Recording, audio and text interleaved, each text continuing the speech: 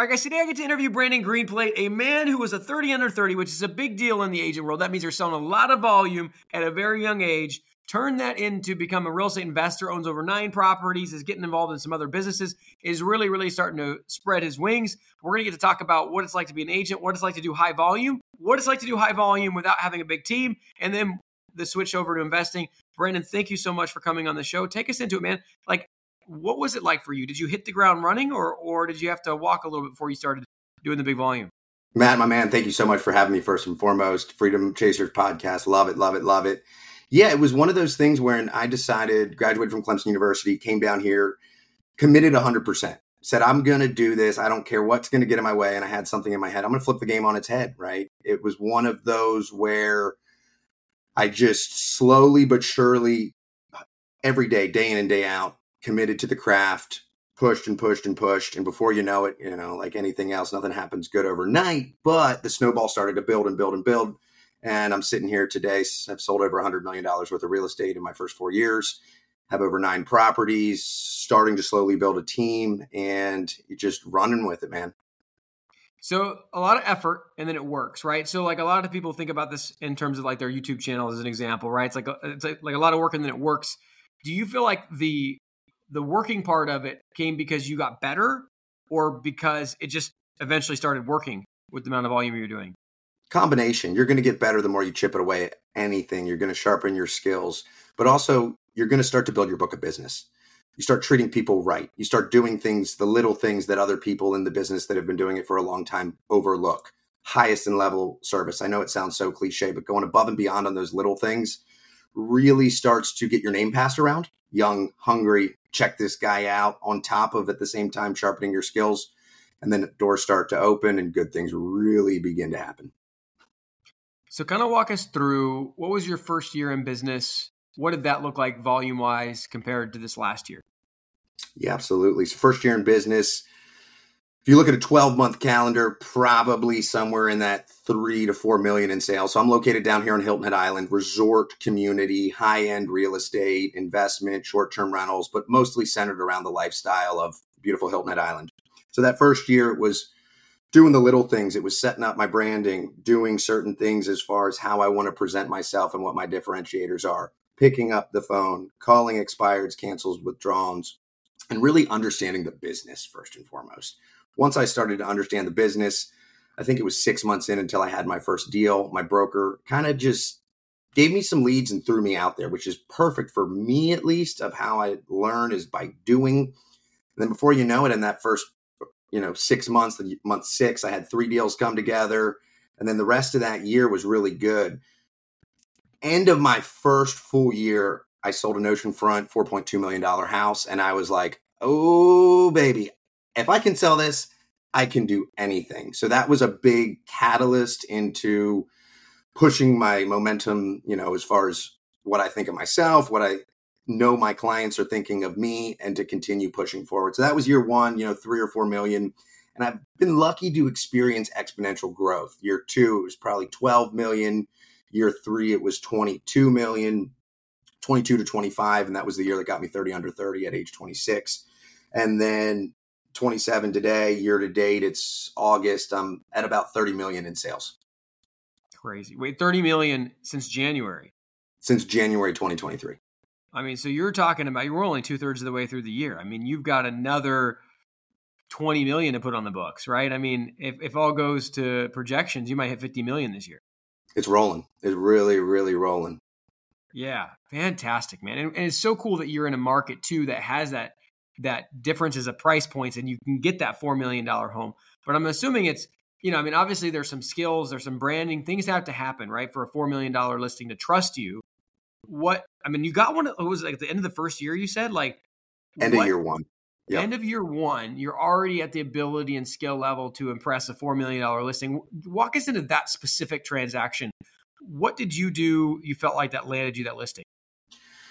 I think it really comes back to, early bird gets the worm and people that stay consistent get rewarded. So I was showing up early every day. I was doing everything that I had to. I had a few good deals happen, but I didn't really have that breakthrough yet. This one was something that they called up on $1.5 million condo. So I'm like, all right, cool. This guy's a big buyer, biggest one I've ever dealt with before. And at the time, my broker was giving me some leads, and this was a lead that he passed along to me. He was out of town, so on and so forth. So I meet him. They're only in town for 2 days, show him this beautiful $1.5 million oceanfront condo. And I immediately know that this guy is a deep-pocketed buyer because he's talking, apparently there's already an offer on the table. He goes, oh, we'll go 100,000 over. I don't care. I'm like, oh, okay. We'll talk about it. And then we start chatting a little bit after we leave that property. And he's, do you have anything oceanfront single family? I'm like, oh yeah, I can do that. So they're leaving that next day. I find this house that is hilarious. It's gorgeous, gorgeous home, and get him in there. Absolutely. They fall in love with it. The listing agent's there. The listing agent is tells how much he likes it. My buyer calls me over. He said, Brandon, I want to buy this house. He says, the listing agent who's there, call your seller back. I'm like, oh God, I don't think this is how these, multi-million-dollar transactions are supposed to work. Seller comes back. He looks the seller in the eye. The only thing the seller wanted was to never, ever rent the property out for the future buyer. They don't want that to be an investor. He looks her in the eye, says, I'll never rent it. I'll give you $100,000 over ask price. She says, deal, run back to the office, shake in, sign the paperwork, boom. And it was almost like a fairy tale story. So it was one of those things. Once that happened, I was like, if I can do that, I can sell anything. And my confidence just exploded. Now you're 23-ish at this point? 23, 24, somewhere in there. My goodness. 4 point something million, right? Was it like $100+ $100,000 commission check? $100,000+ commission check. 23 years old. You could say what happens to that money? Does that get invested? I'm not going to lie. My girlfriend at the time, we went straight down to Virgin Islands and spent a week down there. But that's not how you should do it for the listeners out there. Right. You got to take that momentum and keep rolling. But it was a big confidence boost for me. I rewarded myself a little bit. But I do give that to, if I wasn't there that day on a Saturday to answer that phone, that would have never happened. And it was because I was there 40 Saturdays before something like that knocked on my door. Absolutely. Okay. So you mentioned Saturdays, right? You obviously, you could tell from your intensity, your energy, your actions, what you're saying, you love to grind. What did your calendar that first year, couple years look like? How many hours a week? What days of the week? Great question. It was one of those things where I said, I'm going to treat it like a 9 to 5 and I'm going to work Saturdays till 3:00. So Hilton Head resort market, a lot of people transition from a vacation rental standpoint, Saturday to Saturday. So you can really only show during the busy season a lot of these properties on Saturdays. So a lot of it was getting in no later than 8:39, Monday through Friday, staying till 5 or 6, doing what I have to do, staying consistent, prospecting. I cannot push that enough as far as just touching these people. How you doing? What's going on? How's the family? When are you coming in town? And then Saturdays, throughout the week, I'd be showing property, selling property, so on and so forth. Saturdays was the check-in, check-out day. That's when I was getting the most amount of people in. It was almost a requirement. And it was a change coming from, fraternity life at Clemson, no classes on Fridays, to committing to the craft and making sure that I'm in the right place at the right time, on the right days, on the right hours to make these things happen. What was the thing that made that? I mean, because not everybody knows that they need to make that sort of commitment, right? Was that your broker speaking to you? Was that listening to podcasts, reading books? What cued you into, okay, I need to focus on my craft and I need to really put in the hours? I'm a competitive guy, Matt. I see all of these agents on Hilton Head down here, coming down, getting into the industry. Same old. I wanted to commit 110%. When I started, I promised myself that I was going to do that, and I was going to give it 2 years, and I was going to see what happened. And I would not have felt complete if I didn't give it 110% for the first years. What did I have to lose, right? I didn't have any experience in real estate minus a little bit of an internship. My family's not in the industry. It was an opportunity that presented itself, and I've had a little bit of experience. And I just knew if I wanted to go to where I wanted to go, that's what I had to do. And it was just part of committing to it. So people that are out there listening, if you want to get it done, it can happen. Just commit to it. Yeah, absolutely. So you committed to the hard work. You showed up. You are a very confident dude. At least that's the way you present yourself. Was that the case when you were 23? Did you have to do presentation training, speaking training, or was that in you before you got in the business? So I was a business management entrepreneurship major at Clemson. I always have had a natural sales people ability. I love people. I think first and foremost, real estate is a people industry. And if you're good with people, you can be good in real estate. It was one of those things, though, where my broker, who I look up to more than a lot of people and probably the most out of anybody in the business, that really didn't give me a formal sales training. I didn't go through a Keller Williams program. I mean, this is a boutique brokerage. This was a figure it out. So I'm an unorthodox sales person when it comes to my background in training, which almost, I believe, gives me a differential. I'm not, by the books. I'm not, obviously ethical, doing what's right, doing what I have to do, doing what I tell people I'm going to do and getting it done. But I could sometimes take different routes to get there. And I don't even know what traditional sales training is for real estate. I just know what I did. I know what I went through as far as getting in front of people, talking to people, what makes people's emotional heartstrings tick. What can I do to spark somebody's interest? And I knew how to get that out of somebody from just being who I was and combine that with real estate and finding what made people tick and either saying it or putting it in front of them. And that really showed me what sales is all about. And it's solving a problem. It's, getting that emotional tie between a product and the client. Absolutely. So you got the skills, you got the work ethic, you got all this. Business starts booming. It starts going crazy. You stayed solo for a long time, a lot of transactions. A lot of people are like hiring after their third transaction. When was your first hire? I mean, were you 40, 50 transactions in, 100 transactions in? I was probably 70 transactions in. It was one of those things where I felt the point of diminishing returns. I was tired. But also, I would not have done it any way differently, because throughout those 75 transactions by myself, I learned the real estate industry better than a lot of people, because I'm doing operations, I'm doing marketing, I'm doing transaction coordination, I'm writing the contracts, I'm showing the properties. So it was almost just a learning curve that got expedited because I didn't bring somebody on for that long. And then when I finally did, this was July 2022, I spent a lot of time on the hiring process, somebody that was local, has a lot of experience, paying them really good. And they handle my, administrative roles. They handle my transaction coordination, all the minutia that takes me away from revenue generating activities. And that was at about 40 deals a year. So once people out there listening, if you're considering doing that, in my opinion, 40 deals a year is a lot to do by yourself. And when you get to that point, you need to add leverage. And once I added that leverage last year, it was just a different beast when she really got rolling. So it was very well. And I wouldn't have changed the path on it, though. Yeah.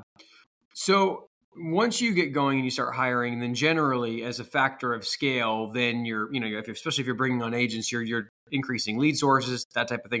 What has been your main drivers of your business, in the path to 50 million a year?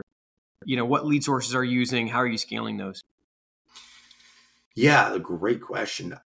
I do scale my lead sources, and I have, one thing that's really good for me. I do some Zillow stuff, pay Zillow a little bit of money. I have a branded website that really talks about kind of my niche, which is short-term rental investment properties, Hilton Head lifestyle. And I have got a Google Ads guy that I think I pay him like $3,500 a month for the Google Ads and his service. And I just started getting a plethora of these buyers before they got to Zillow. Pick up the phone as soon as they register on the site. Hey, this is Brandon. Saw you registered on my website. Want to introduce myself, see how I can add value in your property search. And I really, really dug into that. And that started to bring a lot higher levels of volume. On top of that, you start providing that highest and best level of service, and you're just there for your clients to be successful. They will notice that. They will start sharing your name. And you have the ability to be a little more picky and choosy with who you work with, right? For me now, I'm focusing on stuff over $1 million for the most part, unless it's, family, friends, or somebody that, I know personally. Now, fast forward today, just brought another agent on board who happens to be my younger brother. While he's going through the learning process, he is going to be the one that's, handling the stuff under $1 million. And it just allows you, once you've built your brand name, once you have your business rocking and rolling, to focus on the high ticket dollar items, and also go after the leads that aren't $500 a phone call like Zillow, where, I can spend $3,700 on $20 a lead on the website and just get a much higher volume. Maybe they're not as quality, but it just gives me a lot more to work with.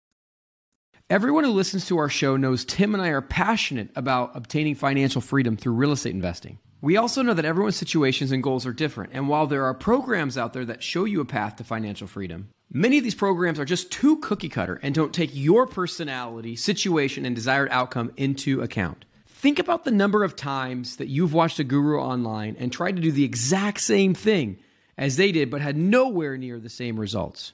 You are not alone. When I got started, I was continually paying for courses and getting only partial results until I discovered the path that made sense for me. The results prove this out. Most online course creators have let us in on their dirty secrets that 90 to 95% of their students never complete their course and achieve their desired outcome. This is not something that we're okay with. The benefit of working with Tim and I is that we are interviewing between 5 and 20 people every single week. We have accumulated hundreds of seven-figure strategies and got an inside scoop from these successful entrepreneurs. We're able to work with you to pick the strategy that will best fit and then help you create the custom plan to take you quickly into financial freedom. As a former math teacher, I always taught my students that the fastest way between 2 points is a straight line. If you want to get rid of the many curves in the road that can make the journey longer and more costly, then go to coaching.freedomchaserspodcast.com and book a call with us, and let's get you on a straight line path to freedom. Yeah, love it. And kudos to you. I think one thing that you're saying, I want to make sure we make crystal clear, you branded yourself in a niche. Like, this is something I did so wrong. I see a lot of people now do wrong. And as I become more in the marketing space, I've recognized the value of niching down. Like, every agent is so happy to tell you they do everything. And you didn't do that.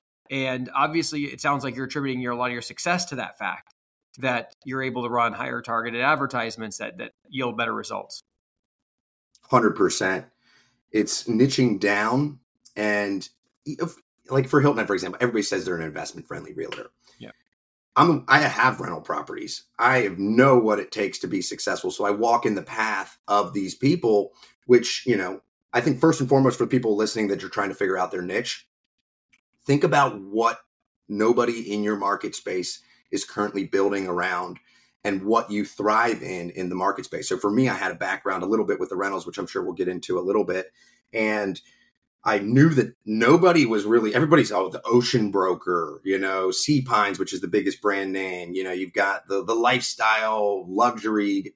Nobody was niching down on the true reason why people buy these resort properties, which is ultimately to vacation in their investment. And that's kind of a branding trademark that I came up with and put together. But that's the problem they're solving. They're building wealth while they're having a vacation property that they can come use 4 or 5 times a year and make memories with their family, with their friends, which is ultimately priceless. But then they can offset their expenses with the rentals while enjoying appreciation, mortgage pay down, cash flow, all of the other good things that come with owning real estate. So it's finding what other people aren't exposing, and it could be something really simple, and running with it and going deeper rather than wider.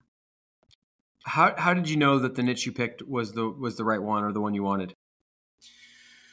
Yeah, great question. I would say, so when I interned for this company, Hilton Head Properties Realty and Rentals. So I started interning while I was still at Clemson. And when I was interning there, I was doing some rental stuff just as much as the real estate stuff. So it gave me an inside look onto a rental company, rental management, rental numbers. It almost kind of created that background for me for, okay, I see that side of it. And then I did the real estate stuff too and got into real estate. So it was almost something that I had a little bit of experience in already. And my parents, they live on Hilton Head full time now. That's how they got down here, was, a second home, vacationed in it, rented it, VRBO, Airbnb, so on and so forth. And then they moved down here full time. So I had personal experience and work experience in a little bit of the rental space before I really got in. And when I knew it was really good was people starting reaching out to me, because I do a little bit on Bigger Pockets too, as far as just forums. I've sold $10 million from forum posts, which is unbelievable. But people just blindly in my inbox saying, hey, I saw your Big Pocket post, or I saw you somewhere, we're looking for a short-term rental. So just people, here's who I am. Here's what I'm looking for.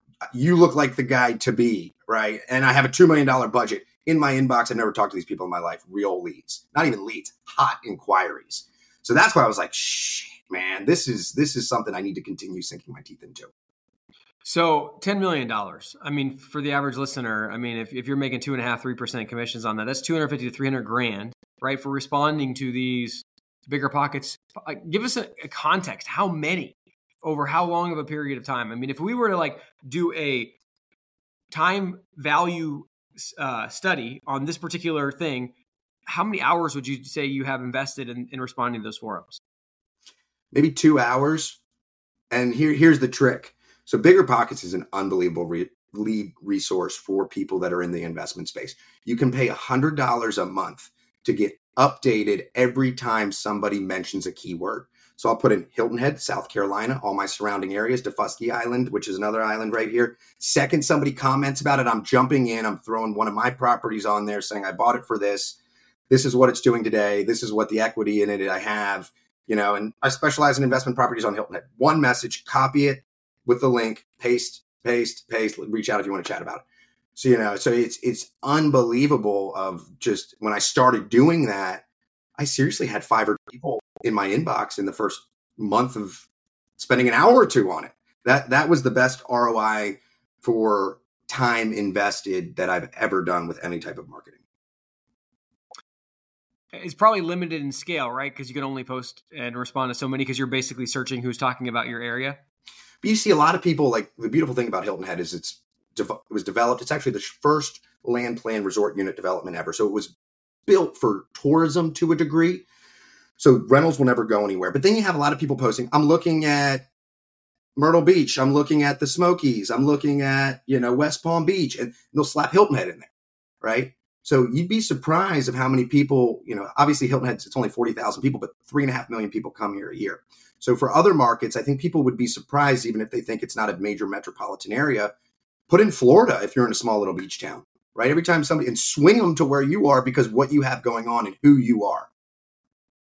Yeah, I've never heard this idea. I've heard of people doing Bigger Pockets forums. I've never heard of people paying to be strategically targeted like this. And the end result of this study we just did, 2 hours, $250,000 in commissions, $125,000 an hour. Probably one of the most cost-effective things I've ever heard of in my life. Unbelievable. So, obviously, you got to work them a little bit, but to get the lead in the door.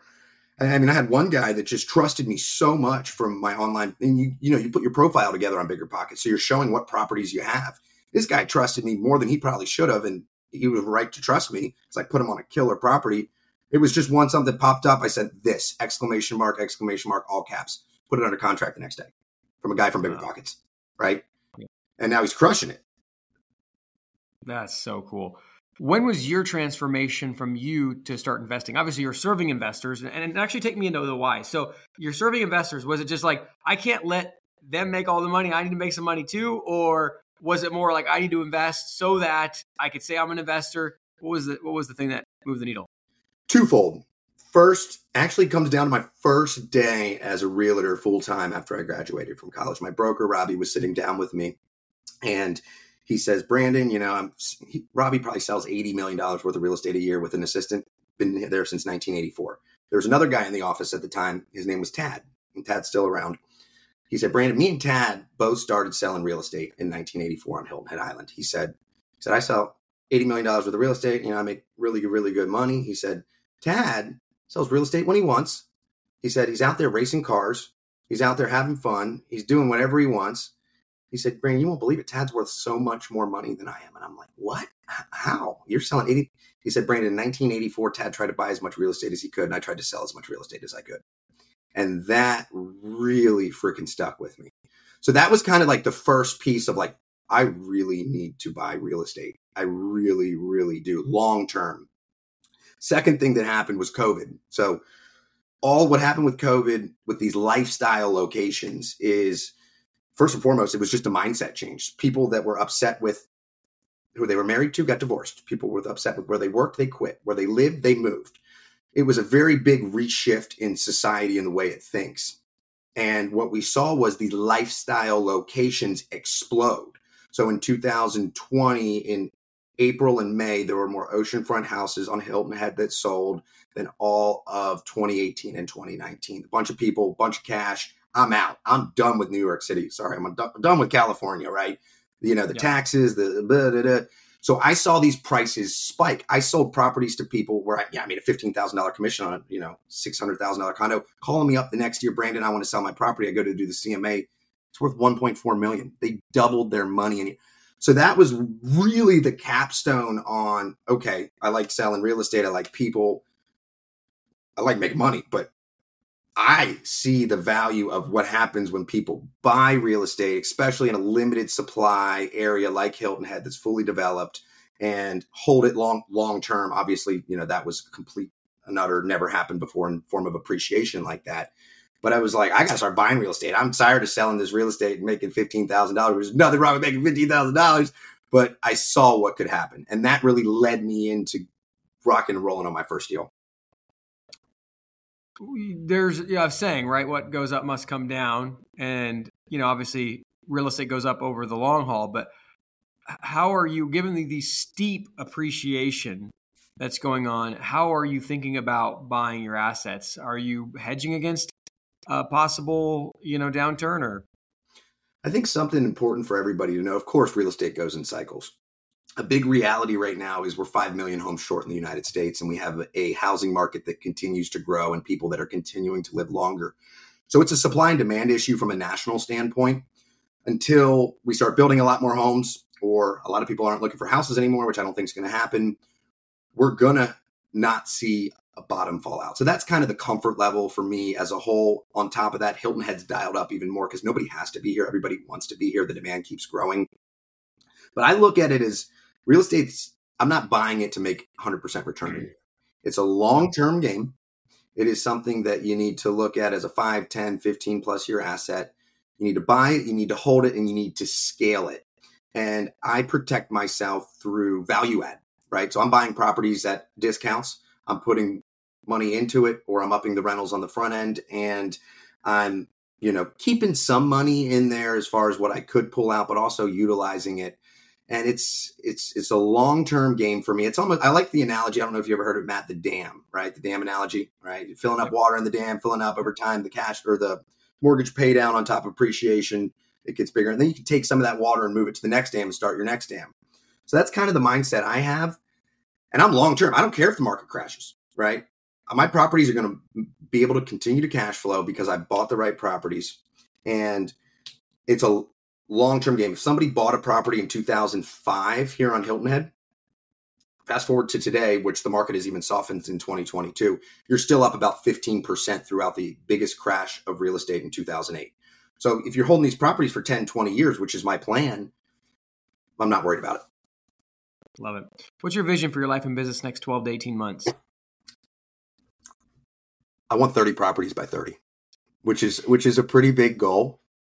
And I want to sell $50 million worth of real estate this year. And I want to open my own brokerage that specializes in obviously investment real estate, combined with the lifestyle. But there's an opportunity down here, and this might not be in the next 18 months, but more or less to have an in-house remodel company within a real estate brokerage, because there's a lot of property down here that the dirt is worth so much money, and people will pay a crazy premium for properties that are updated, and you're going to get a discount on properties because nobody wants to do work on a second home. So that's kind of the mindset, the brokerage, buying more properties and continuing to scale at an exponential rate. So do you think you'll essentially buy and then pre-sell them built, or what's your vision there? Well, with the construction aspect within the real estate, yeah. You get a lot of people down here that are looking to, you think about it, someone's coming down, they're buying, I had some good example, somebody buying $1.5 million house, short-term rental, great location, good condition. They wanted to put about $500,000 in after they bought it. I'm out here as an agent trying to line up contractors. They want 3 bids. Each contractor doesn't know A, if they're going to even buy the house because they haven't closed yet. B, if they're going to even go with them. So it's like pulling teeth to get these numbers out of these contractors and people. Absolutely. So and those are hard $500,000 projects. It's a big bid. It's a big bid. It's a big bid. So that's A. And then B, imagine Matt, I'm a seller. I call you up. Hey, Matt, I want you to come sell my place. You come over, you say, all right, I can get you $1 million for this house right now. I've got an in-house company that can come in and scrape your popcorn, put new countertops on, get rid of the carpet. It'll cost you 30, 40 grand. We can list it for another 200,000. Are you interested? We'll have it done in a week or two, right? So that's another scenario. Third scenario, imagine if, you come to somebody that is not, upkept with the home. It's a beater. They have an unrealistic number for what they can get. They don't want to go through the process. Hey, we'll come in, we'll buy it from you. Yep. We'll send the renovation company in, right? We'll in-house renovation company will fix it up, clean it up, either relist it or put it on the rental market and hold it. So that's kind of the idea with it. Love it. Love it. Love it. So obviously you're going to be going bigger with the team, right? Going into a brokerage model, scaling the construction. Do you see yourself going outside of Hilton Head, or do you see yourself just doing everything there? Absolutely. Absolutely going to go outside at some point. I really want to get the fundamentals and processes and everything down, and then scale it in the aspect of move down to Savannah. Savannah, Georgia is about 50 minutes away from us right now. Absolutely exploding. Investors out there listening to this, you need to look at Savannah right now. Savannah, Jacksonville. So I'm focusing on the Southeast as far as like a 5-10 year goal. There's just so much money down here and so much money that's coming here. Coastal from Charleston, Myrtle Beach down to Savannah, Jacksonville.